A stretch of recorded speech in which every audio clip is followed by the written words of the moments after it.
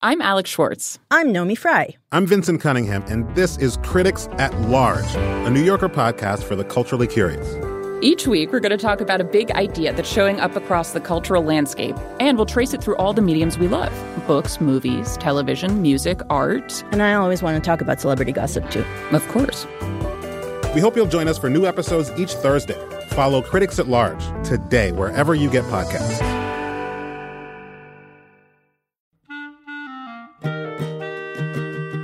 This episode of Livewire is brought to you by Progressive.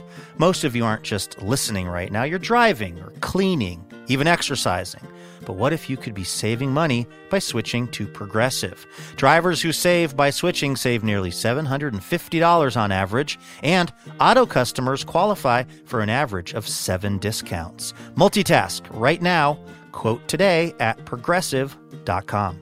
Progressive Casualty Insurance Company and Affiliates. National average 12-month savings of $744 by new customers surveyed who saved with Progressive between June 2022 and May 2023. Potential savings will vary. Discounts not available in all states and situations.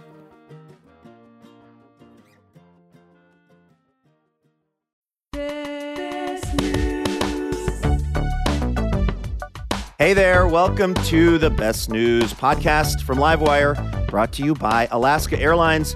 This is the show where we talk about what is good in the news. I'm Luke Burbank.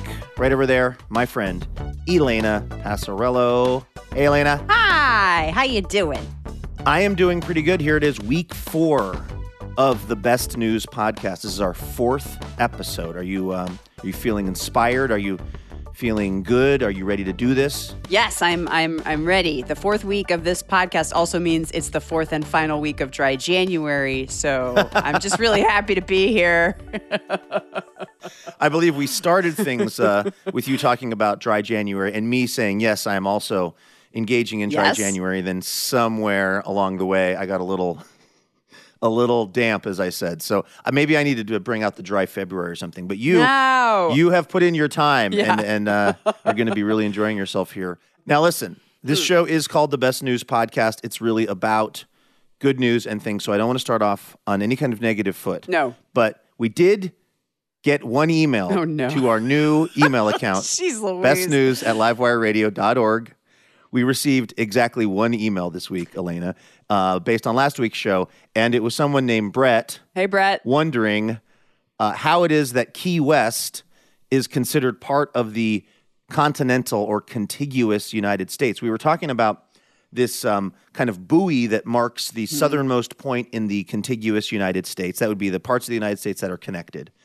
And that it had been defaced in Key West, but luckily they caught the people who did it because those people were bad tippers.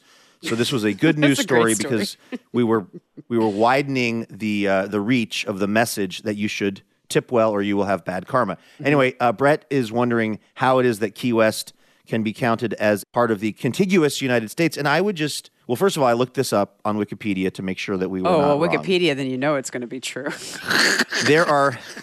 There's something like, listen, we don't have a research budget on this program. My kid brother, when he was an actual kid, went into Wikipedia and changed the biological facts of the duckbill platypus so that he wouldn't be proven wrong by his friends. So before you cite Wikipedia as a college professor, let me please tell you, and as the sister of Nick Passarello, let me tell you, there are other sources that you can consult. How did the truth come out that your brother had done this incredibly elaborate ruse? He told me. I don't know if his friends know about it. And now I do believe that there are a few checks and measures because I tried to change the collective noun for muskrats once to win a Twitter bet, but to an Xness of muskrats. It's a long story. And they kept it up for a second. I got a screenshot of it, but then they took it down. So isn't it a Captain and Tennille of muskrats? That's what I think it should be. Yeah, right. You've written extensive. I feel like you have really written the treatise on muskrats and muskrat naming based on that song. Wasn't that part of your essay contest that you enter every year? That was why I tried to change it. It's called March Xness, and so I tried to change the collective noun to an Xness of muskrats because I thought it might show more team spirit and get me more votes, etc. But yeah. So what did Wikipedia, the great source, the undeniably reliable source of Wikipedia, tell you? It said that, yes, in fact, Key West is considered part of the contiguous United States because it is connected to the land in Florida by it's like 40 or 50 bridges.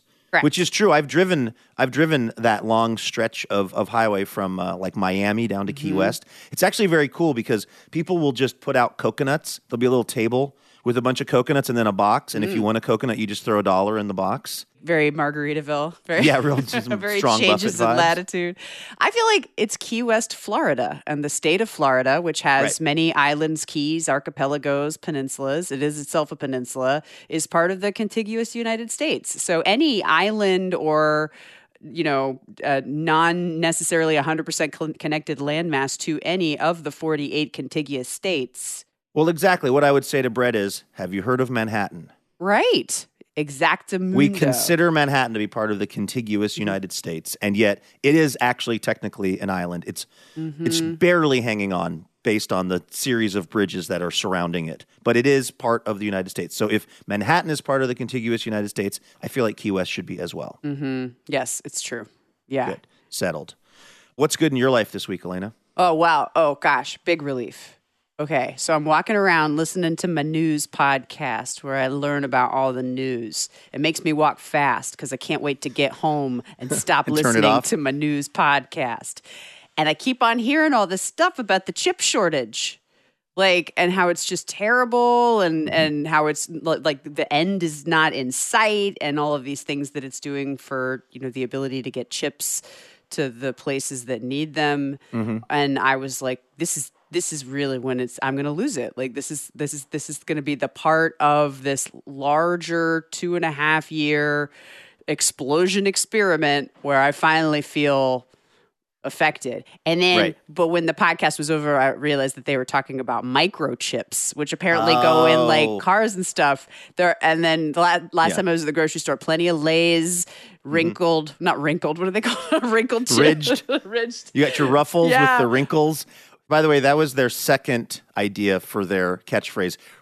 Ruffles has wrinkles. Wrinkly Ruffles. No. It just didn't quite test as well with the focus groups. I'm not even joking, though. I literally thought that they were talking about it, like the toilet paper shortage. And the amount of panic that I felt.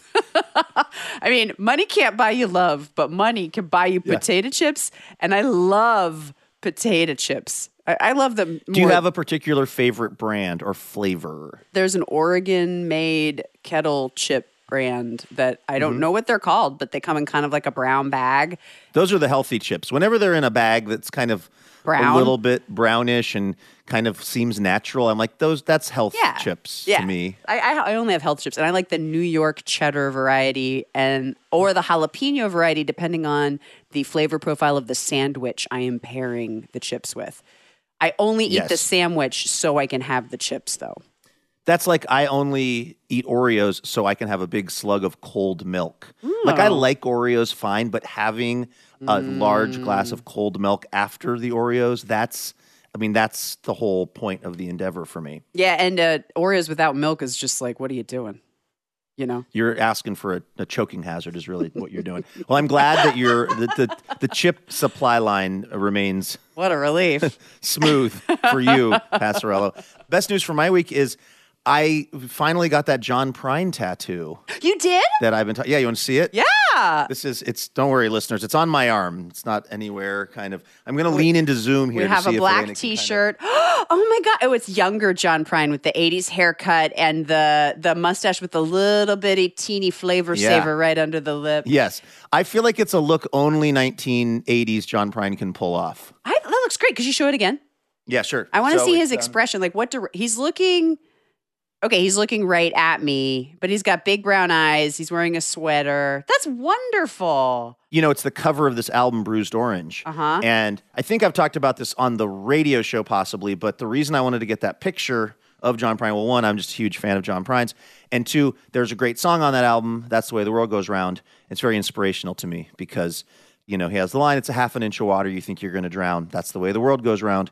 And I thought that'd be a good reminder to me that a lot of times, if I think I'm going to drown, it's probably half an inch of water. Another piece of good news for my life, upside of the mask, you can grit your teeth and wince when you're getting a John Prine tattoo, and no one will know you're doing it. This is the most involved tattoo I've ever gotten. It took a while. The guy did an amazing job. There was like a 8-month wait to get in to see this person, but it was not super comfortable because of the photorealism and because it's not. Yeah, and he has a lot of hair. I wish John Prine would have had less hair in the 80s because his hair was black and bushy, and the doing of the hair really kind of hurt. And so I was under the mask. I was like, but they couldn't. Nobody could see in the tattoo shop that I was. Then they got to move on to the facial hair. So it's not just head hair. He's got eyebrows and the gigantic flavor saver, like you said. I mean, I'm happy now that it's done, but it was a bit of an arduous process. But luckily, my shame was hidden. My shame of how low my pain threshold was hidden under the mask. Okay, last question though. When you're getting, I have no tattoos, so I have a million questions. When you're getting an arm tattoo, did you figure out the average length of your sleeves so that it would poke out? Like, how do you know? Well, this is why you go to a tattoo artist who really knows their stuff. Because this tattoo artist I worked with, what he was really keyed in on was the muscle groups of the arm. Like, I wanted to get it lower on my arm to where it was almost going into like my elbow, the crook of my elbow. He was like, do not do that. It will make John Prine look weird. Because your muscles. Just because of the way it's just, the sort of the muscle groups and what muscles do over time as we age and how they separate. And so he was really like looking at in as much as I have any muscles in my arm that are discernible, he was looking at them and he was kind of saying, you're going to want it to be between these two things because you don't realize it. But like when you're just reaching for something, your muscles in your arm are doing all kinds of stuff and moving. He didn't want like John Prine to have a tick. Right. Or some or kind like of a a cleft. weird thing that was unexpected until I started moving my arms and he started doing something kind of funky. So anyway, I'm very happy that I got it, even though it was kind of painful. But now it's healing and I'm ready to go forward in my life. And it's gorgeous. Never worrying again because I will always remember that it's only half an inch of water. Unless I fall in an actually deep amount of water and I really do need to panic. In that case, the tattoo will not be helping me. But for many other things, I feel like the tattoo maybe will help me maintain a certain amount of chill. All right, let's talk about the news from the wider world. Elena, what's the best news that you're seeing out there in newsland? Not much wider this week for me, but I feel like this should be a national news event, so I'm just going to go with it. Right. One of the absolute best things about my other job, being a professor, especially being a professor in a graduate program, is you get to build these long-term relationships with amazing people. Because if you get a grad student, you have them for 1 year, for 2 years. Sometimes they stick around. And it's even better, they move here and they bring their families and you get to know their families sometimes. And one of my current students brought his dog. He's a second year, so he's working on his thesis. His name is Jay, the dog, the person, not the dog. But I met him a year ago, and the first time I met him, he introduced me to his dog, Millhouse the pug. At the time, Millhouse was a 12-year-old and cute as a button. An older pug sort of has that wonderful kind of grizzled little muzzle. Yes. They get a little gray around the face. A salt and pepper pug. And then also, one of the best things about him is his little tongue is always hanging out, sometimes all the way down to his chin, sometimes in between the two.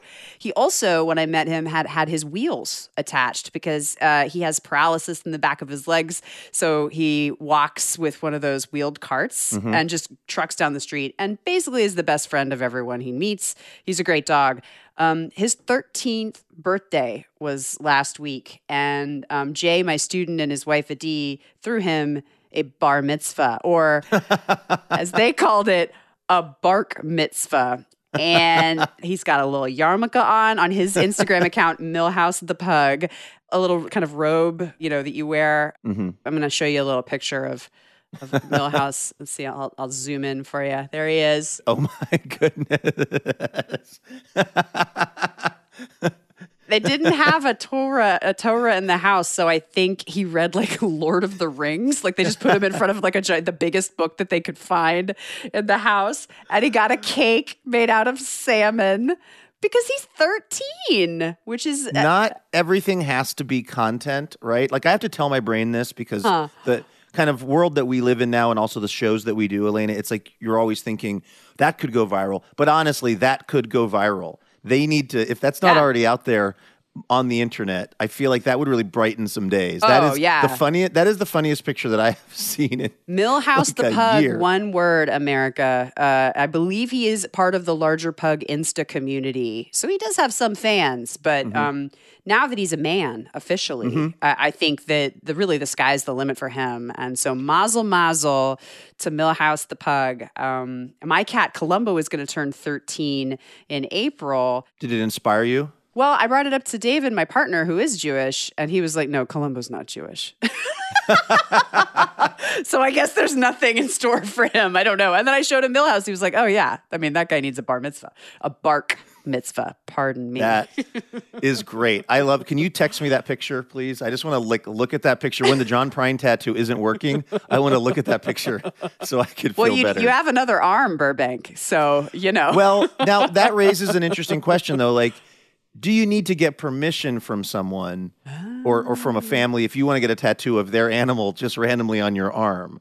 Can one go around doing that, or should I get their permission? Because that's That's a their great beloved question. pet. I mean, I'm sure it would be granted in this case, but in general, it's a real thinker. The good news is we have about 8 to 9 months to solve this, because that's the waiting list for the tattoo guy that I go to now. So it's going to be a while before I can get Millhouse on my left gun. The next one should be someone or thing with limited hair, it sounds like. So maybe 100%. Probably Telly Savalas I'm thinking about. Jinx.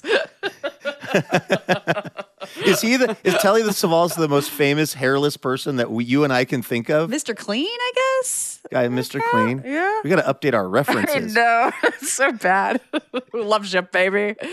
Well, I'll tell you, I don't know if Telly Savalas is, if Kojak is making a comeback, but what has made a full-on comeback is the mullet. This hairstyle, which was so prominent in my youth and then mercifully went away, and now it is back. But there is a good story. I have a best news story related to the mullet. It involves a family in Jonesboro, Arkansas. Okay. They have an 11-year-old kid named Alan. They're the Baltz family. Alan and his sister Alice were super bored during the pandemic, as a lot of kids were. And so their parents are Derek and Leslie, just to literally come up with something to do in the Baltz household in Jonesboro, said, what if we just all do weird stuff to our hair or our facial hair? So, Leslie dyed her hair a kind of an interesting color, and I think Alice did something similar. Derek, the dad, shaved his beard into like a silly mustache. And Alan, the 11-year-old kid, was trying to figure out what to do, and he decided to cut his hair or have his hair cut into a mullet. Yes. And then he really started liking it. And everywhere he would go, people would say, love the hair. It became kind of his sort of, like a statement piece for him, to the point where he would then have Leslie take him to have the mullet permed to add to the kind of ferocity of it. Wow. He would then get, I guess his dad had some of those kind of like Oakley sort of wraparound sunglasses for when he was cycling, but now Alan is just like wearing the Oakleys at all times with his permed mullet. He's 11. He's just going around Jonesboro doing this. It became like kind of his whole identity. And then he found out about something called the USA Mullet Championships. Oh my God. Okay. And this is a contest to find the best mullet. I believe it's in different age categories, maybe, the best mullet in America. And he decided to enter because he knew he could win it, because he did. And I've seen a picture of this. It almost rivals Millhouse the Pug in terms of how visually interesting it is. But he was pretty convinced he could win because of how great his mullet was. But this is what the cool part of the story was. It's $2,500 if you win the USA Mullet Championship, apparently. Whoa. In the juniors division. What? Juniors division. I don't know if they call it that. I just made that up because it sounds official. He said to his mom, though, if I win this, I win the $2,500, I want to donate the money to programs that help foster kids. Oh. And the reason is because he and his sister are both themselves, they were in the foster care system. Whoa. And when they were 4 years old, these little twins, Derek and Leslie, adopted them. Well, they took them in first as fosters, and then they eventually, made the decision to adopt them, and they were able to do that. So this is the Balls family now. Wow. So this kid is obviously very connected to that idea. And, you know, he's going to get this $2,500 if he wins, and he doesn't want to go buy a Nintendo or an Atari. Do they make Ataris? A ColecoVision. He doesn't want to buy a Texas Instrument, Speak and Spell. A Telly Savalas graphic calculator. That might be the title of this episode, the Telly Savalas. Who loves you, baby? Radical numbers. That's the closest I can get to making a math joke. I know. Isn't that what you would use? No, but most kids, when you get, if you have the chance to win $2,500, you got a lot of things you could spend that $2,500 on. And this guy, Alan, wanted to donate it to foster care programs. And not only did he win, but because of the attention that this started to get, particularly in the Jonesboro community, other people started donating to the cause. And so they raised an additional $4,500 for foster kids. Oh my gosh. So, I'm doing that math right off the top of my head. I think that was around $7,000 that this kid raised for foster care with his thunderous mullet or his ape drape. Oh, yeah. Or his Tennessee top hat. His business in the front, party in the back. His achy, breaky, big mistakey. That's right. That's number one on the list. I went to the internet and asked for some names for the mullet. Of course, you have the Camaro crash helmet, the El Camino headrest. Love it. The Canadian passport. Oh, wow. They're all getting it. Everybody's getting it. Tennessee, Canada. The Wisconsin waterfall. That's why I felt like we can read this list because it's basically equally every state. Offensive to everyone in the Livewire listening community. The Oregon, oh no. The North Carolina neck warmer. I don't know if you said this one already, but the famous, of course, the Kentucky waterfall. Oh, no. That's a classic. So, yeah, that's the best news that I heard. Little Alan Balls out there. If you want, again, if you Google this kid's name, gaze upon this mullet if you need something to really brighten up your week. Another tattoo option for you, too, my friend. Let's not forget. I'm running out of body, Elena, with all these amazing tattoo ideas that you're proposing. You're like a race car. You're running out of ad space. I mean, those jackets that were in style a couple of years ago that were from racing? I think they're from NASCAR, where they just have 1,000 little, kind of patches and things on them. I always thought that is quite a scam when you trick someone into paying $300 to wear a Pennzoil ad. Yeah. That's really amazed they were able to pull that off. Hey, just a heads up on what we're doing on the radio show this week. We are celebrating Black History Month with some conversations with some really incredible scholars and artists, including Hanif Abdurraqib. We're going to talk to him about his new book, A Little Devil in America, where he talks about the cultural and historical impact of Black performance. Even as we've been recording this show, Hanif has won some kind of literary award for either this book or his podcast or who knows what. I mean, the guy is just incredible, and he is being richly rewarded in terms of all the awards he's been getting lately. So definitely tune in for that. We're also going to talk to Clint Smith. He's a staff writer at The Atlantic, and he has a book out, How the Word is Passed, which takes a look at a lot of historical places, from Angola prison all the way to Wall Street, places that have historical relationship with slavery. And he takes a look at that, talks about slavery and the reckoning that we need to have in this country with really what happened. Then we also have some music from Melanie Charles. She's got an album out called Y'all Don't Really Care About Black Women. It is an amazing and we think a pretty important and powerful show. So tune in this week for that on Livewire. All right, that's going to do it for the fourth installment of the Best News Podcast. Thank you, everyone, so much for listening. And thanks to our team. Laura Haddon is our executive producer. Our producer and editor is Melanie Sevchenko. Our assistant editor is Trey Hester. Special thanks to our intern, Jonas Myers. Woo! Molly Pettit is our technical director and mixer. Our theme music is composed by A. Walker Spring. Again, thank you to all of you for tuning in. We will be back here next week with another episode of the Best News Podcast. Until then, enjoy yourselves and go out and just have the absolute best week.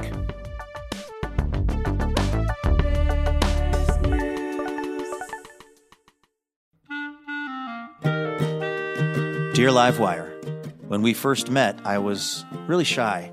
I had no idea we'd spend so much time together or that you'd be one to fill my heart with joy and make me want to be a better person. Oh, I'm sorry, I didn't know you were here. I was busy reading a review from one of our many rapturously smitten listeners. Oh, wait. Actually, no, sorry. This is from Elena. Anyway, the point is, It would be really helpful if you wanted to leave us a review. Feel free to say really nice things about us, and we'll even read them now and then on the show. So you might hear your review of Livewire read on the program itself. Reviews help other people hear about the show, and then we can keep doing this for a long, long time because we love having this job. Thank you so much if you've left a review, and if you're about to leave a review, you can go ahead and do it right where you get the podcast.